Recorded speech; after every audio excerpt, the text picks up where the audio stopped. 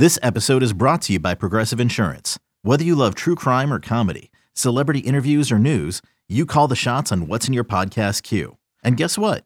Now you can call them on your auto insurance too with the Name Your Price tool from Progressive. It works just the way it sounds. You tell Progressive how much you want to pay for car insurance, and they'll show you coverage options that fit your budget.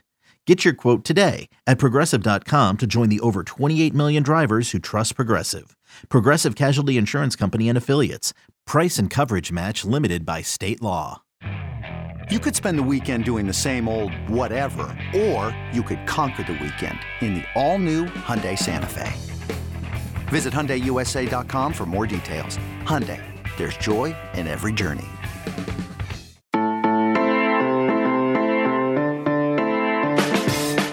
An old duck has new feathers. Can Oregon's new coach knock off its former leader when UCLA and Chip Kelly come to town for the biggest game of Week 8? Hello, it's October 21st, and I'm Brandon Marcello.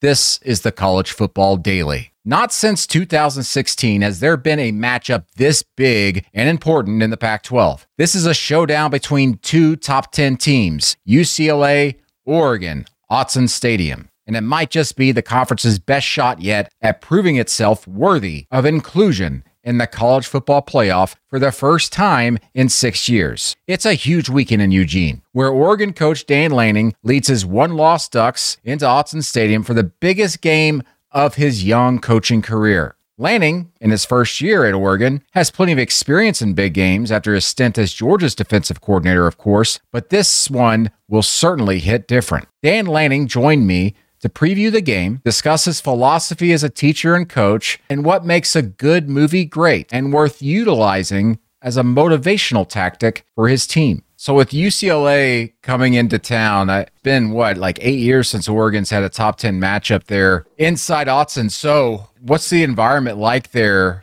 outside the stadium, just in the community and everything leading into this game? Yeah, this is, it reminds you a lot of a high school homecoming game where everybody in the entire town's, excited about it. It's certainly a fun environment. I keep telling our players that they created that, right? And obviously we have amazing fans here, but you got to remember the reason everything's here, the fanfare, the excitement, that's been created because of how you've played so far this season. You have to continue to play and make sure you keep the main thing. But there's certainly a lot of excitement through the community and the entire university. I hear you say keep the main thing a lot. Tell me a little bit about that. And it's simple, but where did you first hear that? I didn't realize I said it a lot. So I guess that tells you, I don't know where I heard it, but it makes sense to me, right? There's going to be a lot of stuff that happens in this game. There's going to be a lot of stuff that happens outside of this game. And the reality is the only part that matters is the game, right? And we're celebrating a great cause with our breast cancer awareness jerseys, right? It's awesome to have game day here, and certainly some of the national media that'll be covering this game. Those are all awesome pieces. But the reality for us is playing the game on the field. That's what we want to do really well. And that's what we pride ourselves in, the preparation that it takes to have a good football team. And I certainly don't think we've played our best football yet. We still have better football to play. I'm hoping we continue to trend that direction. So what's different about your team from the team that everybody nationally saw in week 1? I was there, covered the game against Georgia, to where you are right now. Oh, there's a lot, there's a lot different, but I'm sure a lot can be said for every single team in the nation right now. You're not the same team you are week 6, week 7 as you are week 1. We realized how many things we have to get better at and where we got to roll up our sleeves and go to work. But that doesn't mean, the improvement for us is done, right? There's a lot more to do, and we can get a whole lot better than we are. And the reality is game 1 has nothing to do with game 7, right? So we got to go out here and play our best game, this game. And when we got to go accomplish what we can accomplish. I've heard a lot about how you kind of almost week to week, whether you know it or not, you kind of focus on like a couple of things like we really got to fix and improve on, whether it's been like red zone stuff. I know you've mentioned third down defense right now, which you guys have really struggled with lately. One, I want to ask, what has been the focus the last couple of weeks, especially with this bye week you just had to help prepare, but also when you look back at the analysts and everybody you brought in, how much of the analysts kind of helped with that and identifying those issues? I think it's full circle. It's the entire organization. It's not one person. It's not one analyst. It's every coach. It's every support staff member. Everybody has a role in our organization and they have to contribute. And every player, they have to be able to identify their warts as well. I think from the beginning of the season, we talked about the reality is everybody wants to go out to practice and practice what they're really good at, right? If I'm good at catching fade balls, hey, coach, throw another fade at practice, right? If I'm good at pass rush, everybody wants to go do one-on-ones. But the reality is you better go focus on your weaknesses. And I think our team's really embraced that this season. Every single week, we've kind of had something that we've certainly focused on. And this week's no different. Like you said, we got to get better at third down. UCLA is one of the best third down teams in the nation. They don't get in third and long very often. That's something we have to do well on defense, and we have to do well on offense. We got to tackle well in this game. There's just a lot of details that go into it. During our bye week, we really had a personal improvement plan for every one of our players, and it wasn't 10 things that I can get better at, because I think when you make a list of 10 things, you end up becoming not any better at any of them, right? Jack of all, right, is not really a phrase in our organization. We want to become master of one, right? And we're working on one thing that we want to get better at during that week, and hopefully we get to see that on the field this week. What pops out to you about UCLA? Is it just the experience and veteran leadership that DTR provides them and gives them so much confidence no matter what's going on in the field, or what is it? Yeah, seeing him as a fifth-year player is really clear, right? I think they do a good job of making teams panic, right, and feel like they can't really grab their breath. They get the ball out on the perimeter. They play extremely fast at times, but then they can slow the pace down, and they make the simplest plays, right, feel like really complicated plays and make them really hard, because then you realize, hey, there's 20 yards of space between me and the guy that has the ball, and I got to go make an open field tackle, which can be one of the hardest things in football, right? Or on defense, they do a great job of changing the presentation and making quarterbacks throw in tight windows, or, having opportunities to take advantage of the pass rush. So I think they make teams panic, and they do simple really well. When you look at your team, you've had a lot of success with the transfers that have come in that have had immediate impact. And number one on everybody's mind is Bo Nix, transfer quarterback from Auburn. And you just look at his numbers on paper, it's amazing the improvement he's made. But then you watch him on game day and he looks, not to say completely different, but he is just absolutely dynamic. How would you describe Bo Nix and what he's done for you so far this season? Yeah, I've been a fan of Bo for a long time, even going back when I was coordinating against him at Georgia and playing against him. He has an athleticism that I think is really unmatched. At that position, it's certainly special. And right now he's operating at a really high level because he's making great decisions. And the biggest part of being a great quarterback is being a great decision maker and not feeling like you have to go make every single play, but having the confidence to when a play needs to be made, you can do it. And he's right in that threshold right now and doing a really good job. How much do you pay attention to the middle eights? How much of a stressor is that for you guys you look at? Yeah, we talk about it quite a bit. And that's one of the things during our bye week, we actually broke down for our team, hey, here's where we've been in the middle eight, showed them some scenarios of, where it's been really beneficial to us and where it can, help us. And we've been good in that area this season. You've been very good. I think it's 80 something to maybe like 10 or something like that in the middle eights in favor of Oregon since week one. There's been that one game that you got quote unquote struggled with. And I guess it was at Arizona. When you look at what's gone right and what's gone wrong, are you thinking maybe I shouldn't harp on this too much because we're doing so well, or how do you approach that? Well, it's a piece of the game that you want to be good at, but it's not the only piece of the game, right? If we spend all our time in the middle eight, I'd be worried about the other, 42 minutes of the game, or the other 52 minutes of the game that really matter, right? So we got to be good at a lot of things, and it's certainly not just those 8 minutes within a game. But when we can focus on small details and break the game into small pieces, I think that makes sense to our players and take advantage of those moments. It's worked for us this season. On game days, it doesn't really matter who the other coach is on the sideline, but, on TV it does, because faces are faces, with Chip Kelly on the other sideline there for UCLA and going against his former program. How much do you kind of have to talk about that with your players going into a game like this? Because as you said, that there are distractions out there, and that just seems to be like another one. Yeah, I think this place, I've said it earlier this week, that this place probably has a special place in his heart for Chip, as well as the same for him. And that really has nothing to do with the game. Chip Kelly's going to play 0 snaps this game. Dan Lanny's going to play 0 snaps this game. I'm sure he'll have some wrinkles, up his sleeve for coming here and playing a place that he has some fond memories of, and we have to be prepared for those. But the reality is the players are going to play this game, and none of these players were really here when he was here. And that's not the game, right? That's part of those outside pieces that really don't matter. From the outside looking in, this is such a huge game just for the Pac-12 overall. It's been something like 6 years since we've seen a top 10 matchup, and that was in the Pac-12 championship game. Of course, the Pac-12 hasn't been in the playoff in 6 years. Do you think that from what you've just seen that the Pac-12 has some playoff-worthy teams at this point in the season, including yourselves? I think time will tell. Yeah, I think time will tell. I hope I'm like many coaches in this league that's the last thing we're really worried about right now. And I think the rest takes care of itself, right? You go play good football. I'll say this, there's some really good teams in this league. There's some really good talent in this league. And every week I turn it on and I'm like, man, I wish we were playing a different team. There's some really, it's talent each week, well-coached teams each week. And I think you see it week in and week out in this conference. So that other stuff takes care of itself. Much more with Oregon coach Dan Lanning after these messages. Introducing the Two-Way V4, where groundbreaking fuel cell technology meets fresh foam cushioning for the ultimate performance. With fuel cell, each step feels explosive, delivering unparalleled energy return. Paired with fresh foam, experience maximum comfort throughout the game. Its lightweight textile upper offers support and breathability without sacrificing agility. Whether you're hitting the clutch shot or locking down the opposition, the Two-Way V4 gives you the tools to play at a high level. Learn more and purchase the Two-Way for yourself at newbalance.com. Hey, it's Kaylee Cuoco for Priceline. Ready to go to your happy place for a happy price? Well, why didn't you say so? Just download the Priceline app right now and save up to 60% on hotels. So whether it's Cousin Kevin's Kazoo Concert in Kansas City, go Kevin, or Becky's Bachelorette Bash in Bermuda, you never have to miss a trip ever again. So download the Priceline app today. Your savings are waiting.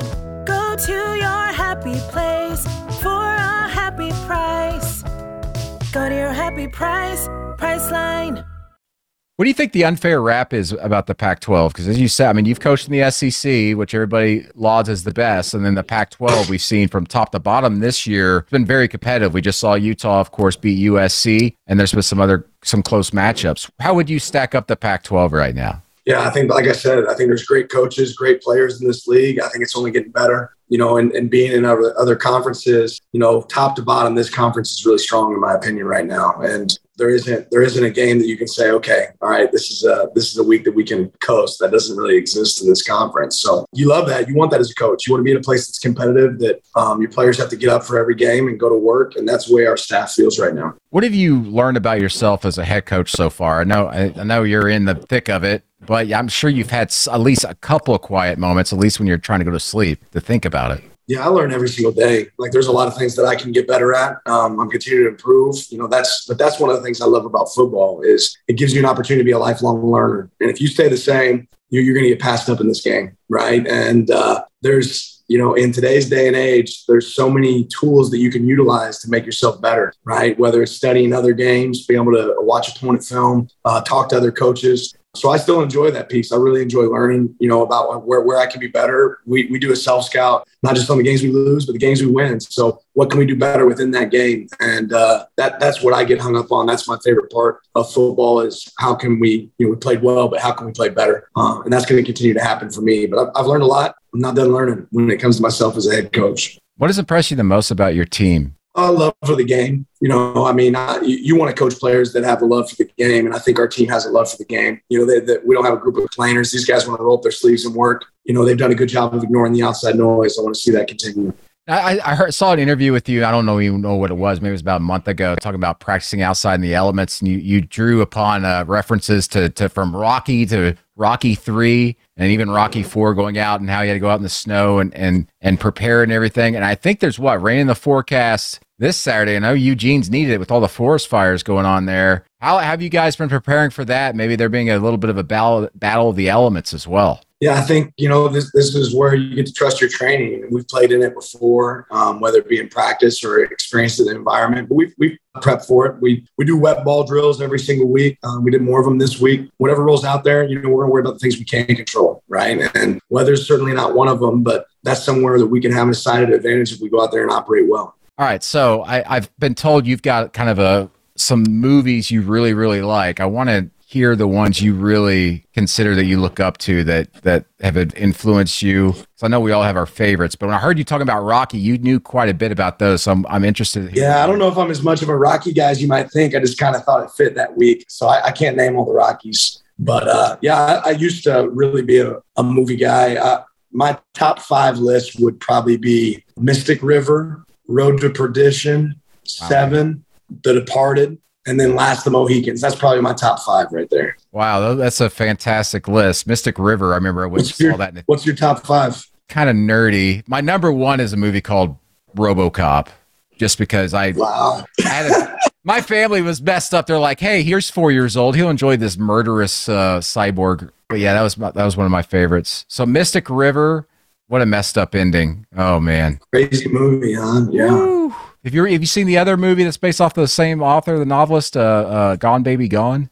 Yeah. Good movie. Yeah. Woo. Another Affleck brother. Yeah, that's right. Yeah, keep it in the family there. And then Road to Perdition, Paul Newman being able to saying, I'm glad it's you in the rain when he's got his hand on. Oh, that's heavy. Great stuff. movie, isn't it? It's a great movie. Lone Wolf and Cub I think that's what it was partially based off of. So, okay. But you're using Rocky references to the team. Yeah, I'll use anything and everything that I think fits, with our guys. I catch myself doing it so often. There's so many people that we revere in sports, and I think every one of us would love to lean on a Michael Jordan quote or a Kobe Bryant video. And sometimes you catch yourself as a coach going to that too often. And I think it's great to find some references outside of sports at times. And sometimes that might be in a movie, that might be, in an event. There's a lot of things you can lean on, but I think good teachers find other ways to teach. So what are you leaning on this week? Well, we're really focused on being the thermostat, not the thermometer this week, right? We want to set the temperature, not really adapt to the temperature. So, that's the theme for us. That's what we're focused on, control the things we can control, but we set the tone, and that's what we're going to go out there and do. So how do you see yourself going forward as far as you continue to build the program when we got the transfer portal, obviously with recruiting? What kind of balance do you foresee there? Well, recruiting's your lifeblood, right? You always have to go get top-notch talent. And I believe in developing talent. I don't want to eat the meal. I want to help cook the meal, right? I want to eat it, but I want to help cook it. So we have to build a roster from the ground up. We're always going to recruit high school players, and we want to recruit the right guys that want to stay, guys that'll battle through adversity and deal with that. But at the same time, we've had certainly some success in the portal, and we want to lean on great relationships and guys that we think can help our program, and it's benefited us. It'll continue to benefit us, but I don't know that we'll ever be a team that's only built out of the portal or only built out of high school players. We got to be a team that is a little bit of both. My last question, when you look at this game going into it, what is going to be the difference? When we look back at this, we say that team won because? Yeah, explosive plays, right? We have to limit their explosives, and we have to create some explosive for us. And ultimately, that's not going to be necessarily 50-yard bombs down the field. That's going to be built off of tackling in space and making sure that we can get yards after catch when we get the ball in space. I think you two programs are maybe 1 and 2 in the Pac-12 as far as explosive plays this season. Yeah, I think we're 2 and 3, but right. Well, we might be 1-2. I always look at differential, right? I look at how many have we given up versus how many have we created. And right now, I think we're 2-3 in the conference when it comes to differential. In fact, I think we're both at plus 31. So. Oh wow, yeah. So that to me is going to be the difference. What a delight it was to talk Oregon, UCLA, and some Mystic River and Road to Perdition with Dan Lanning. Wasn't expecting that. Sadly, I didn't get to ask him about his start in his career as a receivers coach. Can you believe that? The former defensive coordinator started his life as a receivers coach. Anyway, thanks again to Dan Lanning for joining us on the eve of Oregon's gigantic matchup against UCLA. What a treat. For our producer, Lance Glenn, I'm Brendan Marcello. Thanks for listening to the College Football Daily. We'll see you down the road.